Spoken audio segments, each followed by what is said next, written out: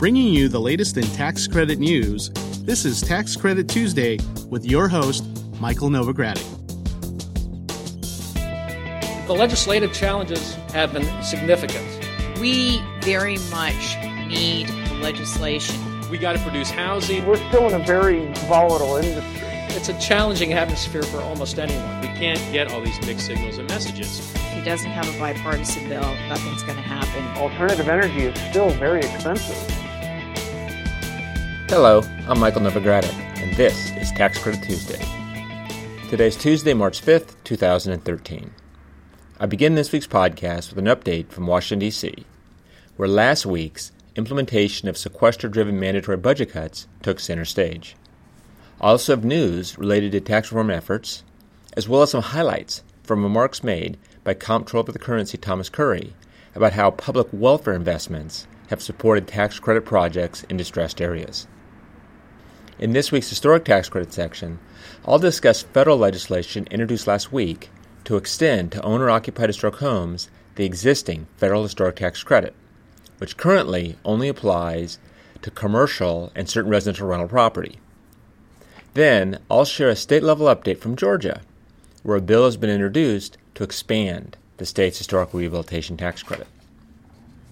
In our low-income housing tax credit segment, I'll discuss a report about the low-income housing tax credit, a report that calls for balancing the number of housing tax credit developments located in what it dubs high-opportunity communities with the number of housing tax credit developments located in underdeveloped communities.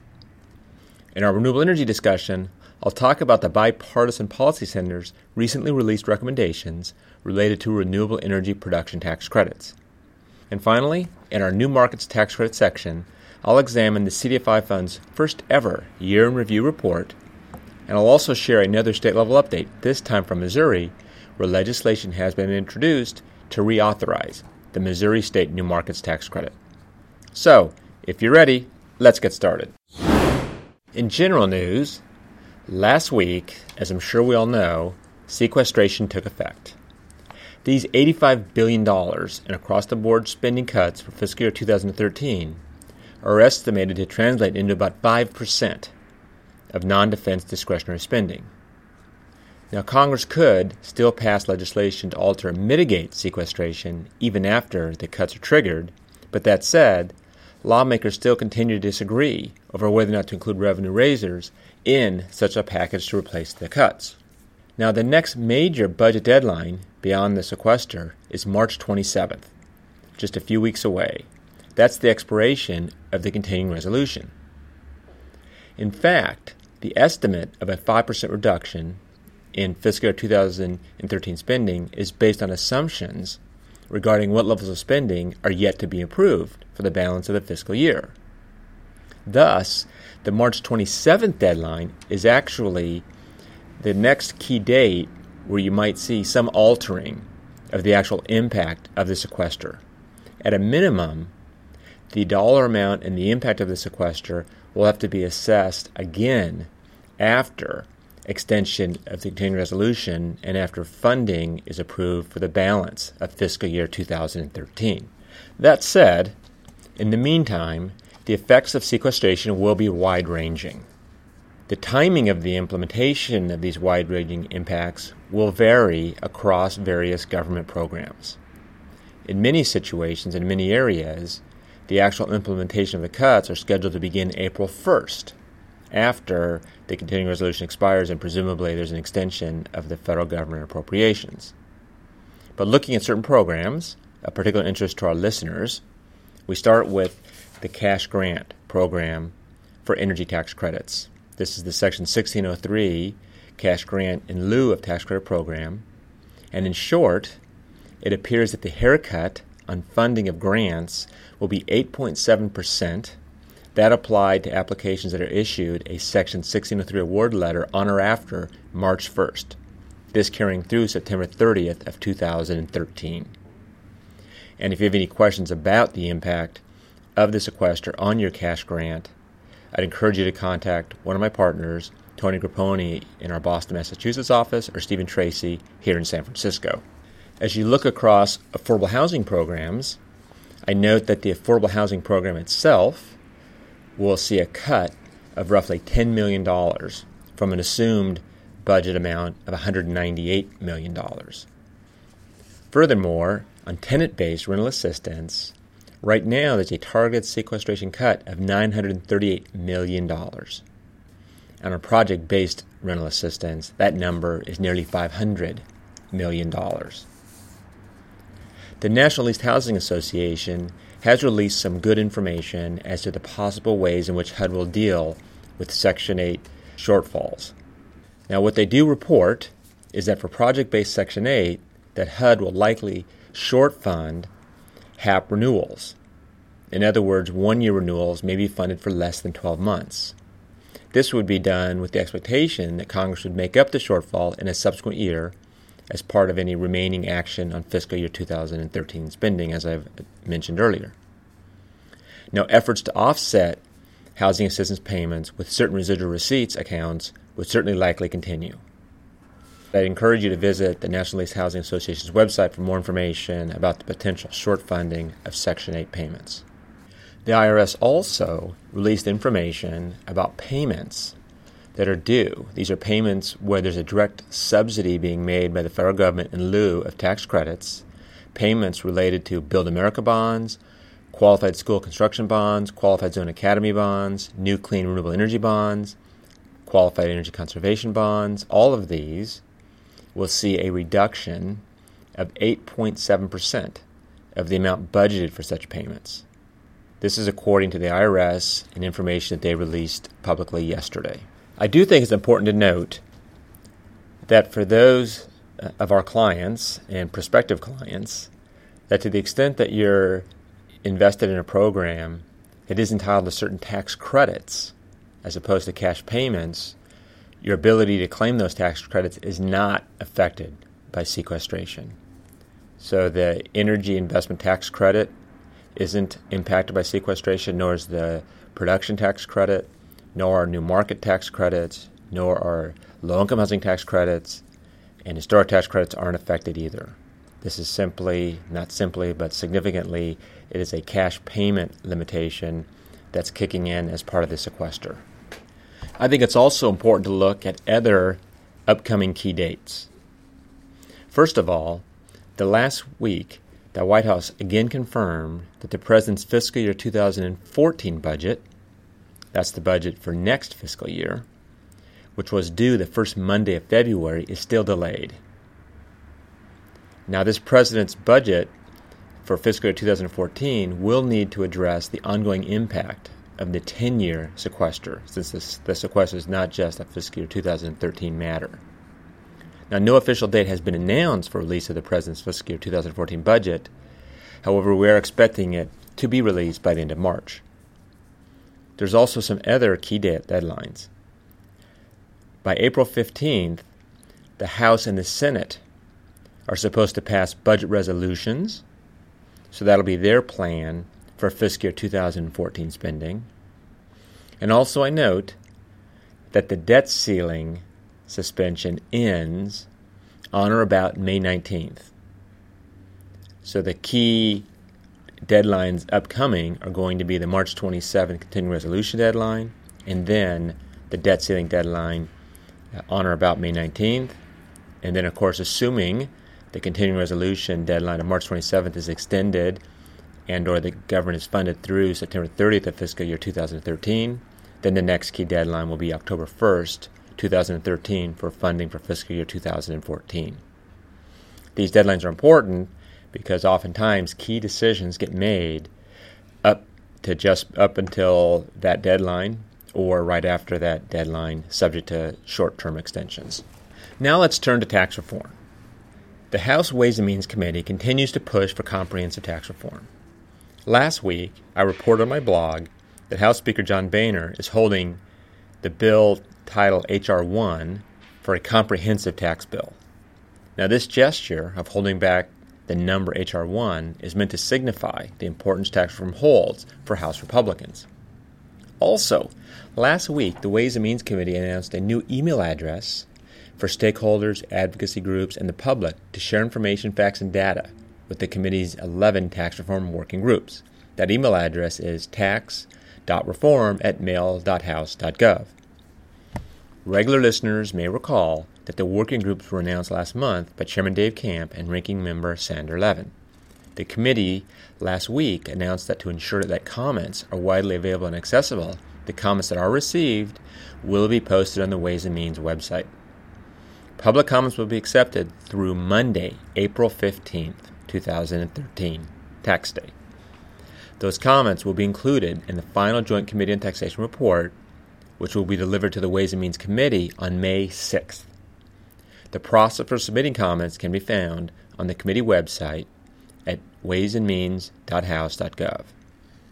Also, I note that Congressman Camp may release a draft this week of Subchapter S, Pass-Through Partnership and Related Issues work paper. So if it does come out this week, look for some comments in next week's podcast on what the impact of tax reform might have in the areas of using Subchapter S corporations, partnerships, and other pass-through vehicles. Now let's turn to public welfare investments. Last week, we heard from Comptroller of the Currency, Thomas Curry, about how public welfare investments have supported tax credit projects in distressed areas. Curry made the remarks on Wednesday of last week at the National Association of Affordable Housing Lenders 2013 Washington, D.C. Summit. As many listeners may know, national banks may make investments in community and economic development entities and projects that promote the public welfare. This is an exception to the National Banking Act, which in general prohibits banks and thrifts from investing in or owning real estate. The Office of the Comptroller of the Currency's Public Welfare Investment Authority enables banks to invest in projects that provide housing, services, or jobs. In his speech, Curry said that public welfare investment has been critical to the success of the New Markets Tax Credit, Low-Income Housing Tax Credit, Renewable Energy Tax Credit, and Historic Tax Credit programs.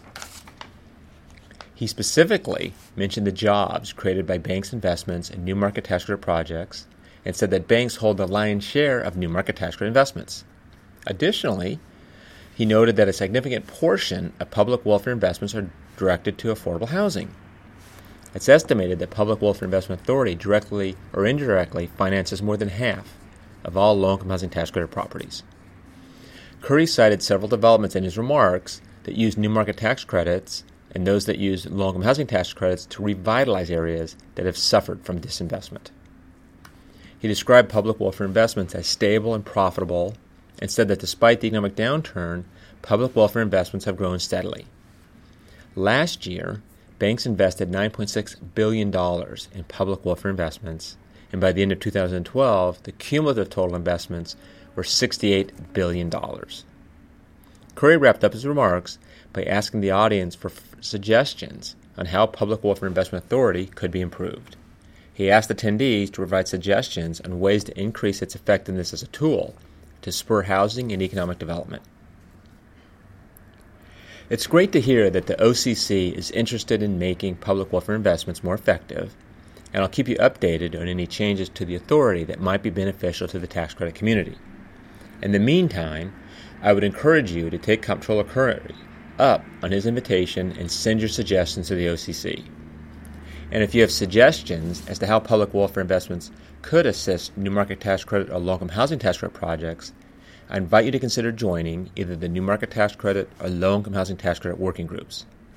These groups meet regularly to discuss tax credit-related issues, and they submit comments to the IRS and Treasury on issues of concern to members. Participating in the working groups is a great way to share your thoughts and work with other industry participants to get your voice heard. So please contact me at cpas@novoco.com if you're interested in joining either group.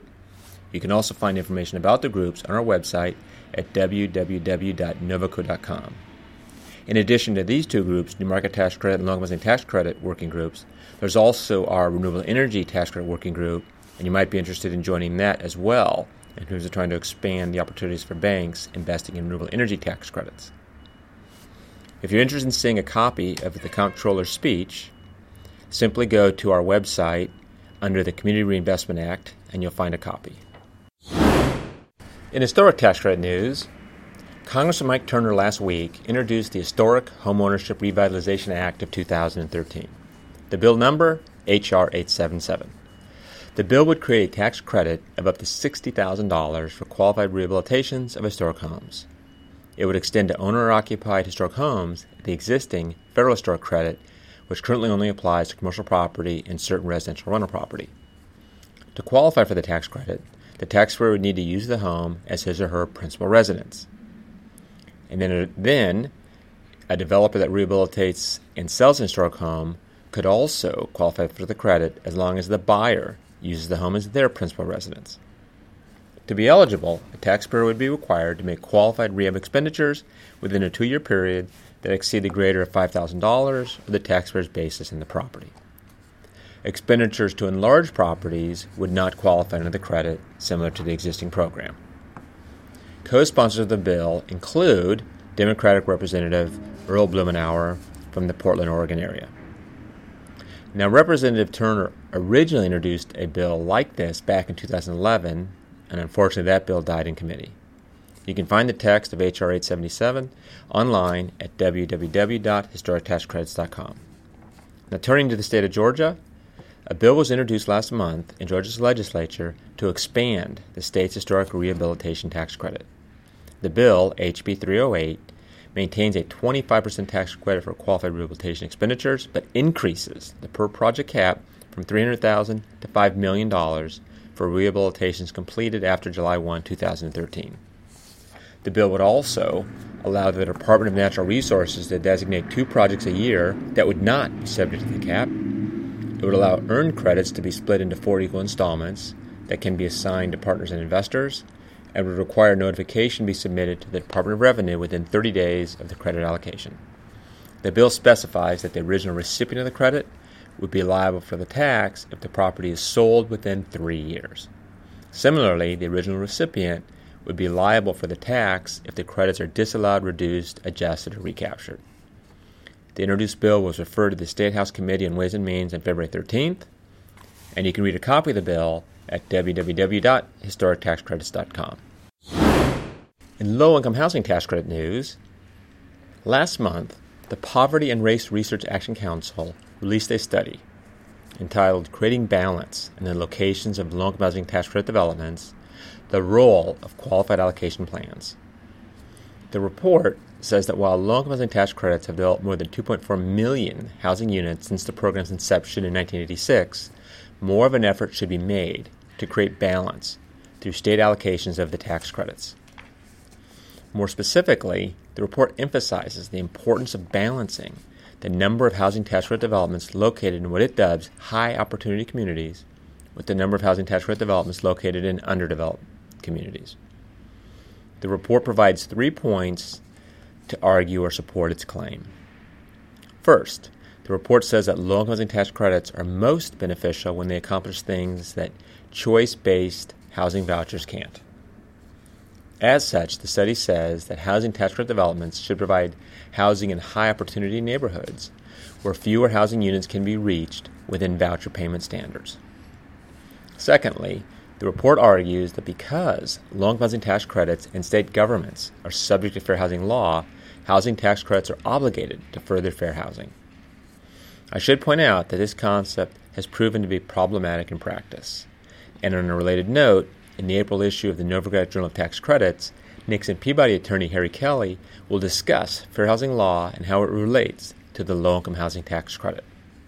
Now, returning to the report, the authors also noted that there will soon be a need for recapitalization of older housing tax credit properties and that this threatens to worsen the current balance of where properties are located. Housing finance agencies from Georgia, Massachusetts, North Carolina, Ohio, and Pennsylvania were interviewed for the report. These states were chosen in part because they prioritize developments in high-opportunity locations in their qualified allocation plans. More detailed information about neighborhood revitalization in qualified allocation plans for states such as Colorado, Georgia, Pennsylvania, Massachusetts, Indiana, and Texas can be found in the report. The report's available online at www.prrac.org. In renewable energy tax credit news, on February 27th, the Bipartisan Policy Center released a report, America's Energy Resurgence, Sustaining Success, Confronting Challenges. What we'll focus on for this week's podcast are the report's recommendations dealing with renewable energy production tax credits. The report recommends encouraging renewable energy production and consumption through extended tax incentives, among other things. It also recommends that Congress review the full range of energy tax expenditures and develop a reasonable phase-out plan for those tax expenditures that constitute subsidies for mature fuels and technologies. Regarding the renewable energy production tax credit specifically, the report suggests Congress should extend the production tax credits initially at its current level and plan a complete phase-out by the end of 2016. The report states that the reasoning behind this 4-year phase-out plan is that for newer expenditures, a sudden change could be needlessly disruptive and potentially harmful to industries, companies, and their employees, and investors who have all made plans and investments under current policy. The report contends that a complete phase-out by 2016 would align the incentive program with actual reductions in wind project costs and increases in energy revenues. The report suggests that the value of the tax credit should decline over time on a predetermined schedule, thereby increasing exposure to market forces. The report suggests that a comprehensive tax reform provides a better framework than targeting individual industries or technologies to accomplish this result. The authors also suggest that the same criteria for federal support should apply to all energy technologies. They argue that this would give all energy technologies equal opportunity to compete for an appropriate share of public resources. In new market tax credit news, the Community Development Financial Institutions Fund, or CDFI Fund, as it's more commonly known, last week released its first ever year in review. The publication illustrates the CDFI Fund's work in 2012. It also states the agency's strategic priorities for 2013. The report highlights several programs, including the New Market Tax Credit Program. Here's what the CDFI Fund shared about the New Market Tax Credit Program. Over 31,000 jobs have been created from funds allocated through the New Market Tax Credit Program. The program has also spurred an estimated 52,000 or more than 52,000 construction jobs. Further, $5.5 billion in loans and investments in low-income communities were made possible, and 70% of those loans and investments were in severely distressed communities. That $5.5 billion was made up of 1,278 qualified low-income community investments. Now, I note this is the activity for 2012. Furthermore, 578 businesses were financed, as were 2,967 housing units. Nearly 19 million square feet of commercial real estate were developed, and that translates into more than 320 football fields of real estate. The report also includes cumulative program impacts and information about the latest funding round. The CDFI Fund released the report at the annual CDFI Fund's Community Development Advisory Board meeting. The report advises the CDFI Fund's director on the organization's priorities and policies. This year, the board included 6 new private sector representatives appointed by President Obama. Now, you can find a copy of the report online at the New Market Tax Credit Resource Center at www.newmarketscredits.com. Now, turning to the state of Missouri, Missouri State Rep Scott Rupp has produced a bill that would reauthorize the Missouri State New Market Tax Credit, which reached its cap in 2010 and is set to expire in 2013. Senate Bill 112 would extend the state's New Market Tax Credit for 6 years after it is enacted. The current credit totals 39% of qualified investments by a CDE as adjusted by state statute and is claimed over a 7-year period. Now, the bill would prohibit CDEs from making certain distributions to equity holders or making cash payments on long-term debt securities until certain requirements are met by the investment. As of last week, 2 scheduled hearings for the bill in the Senate Jobs, Economic Development, and Local Government Committee had been canceled, unfortunately, due to inclement weather. I'll report on any progress on the bill in future podcasts. Well, that brings me to the end of this week's report. Please join me again next week for another Tax Credit Tuesday. This is Michael Novogradac, and I'll be back next week. Thanks for listening. This weekly podcast has been brought to you by Novogradac & Company, LLP. Archived discussions are available online at www.novoco.com/podcast or by subscribing to the Tax Credit Tuesday podcast in iTunes. Novogradac & Company, LLP is a national certified public accounting and consulting firm with offices nationwide. Learn more about our professional services at www.novoco.com.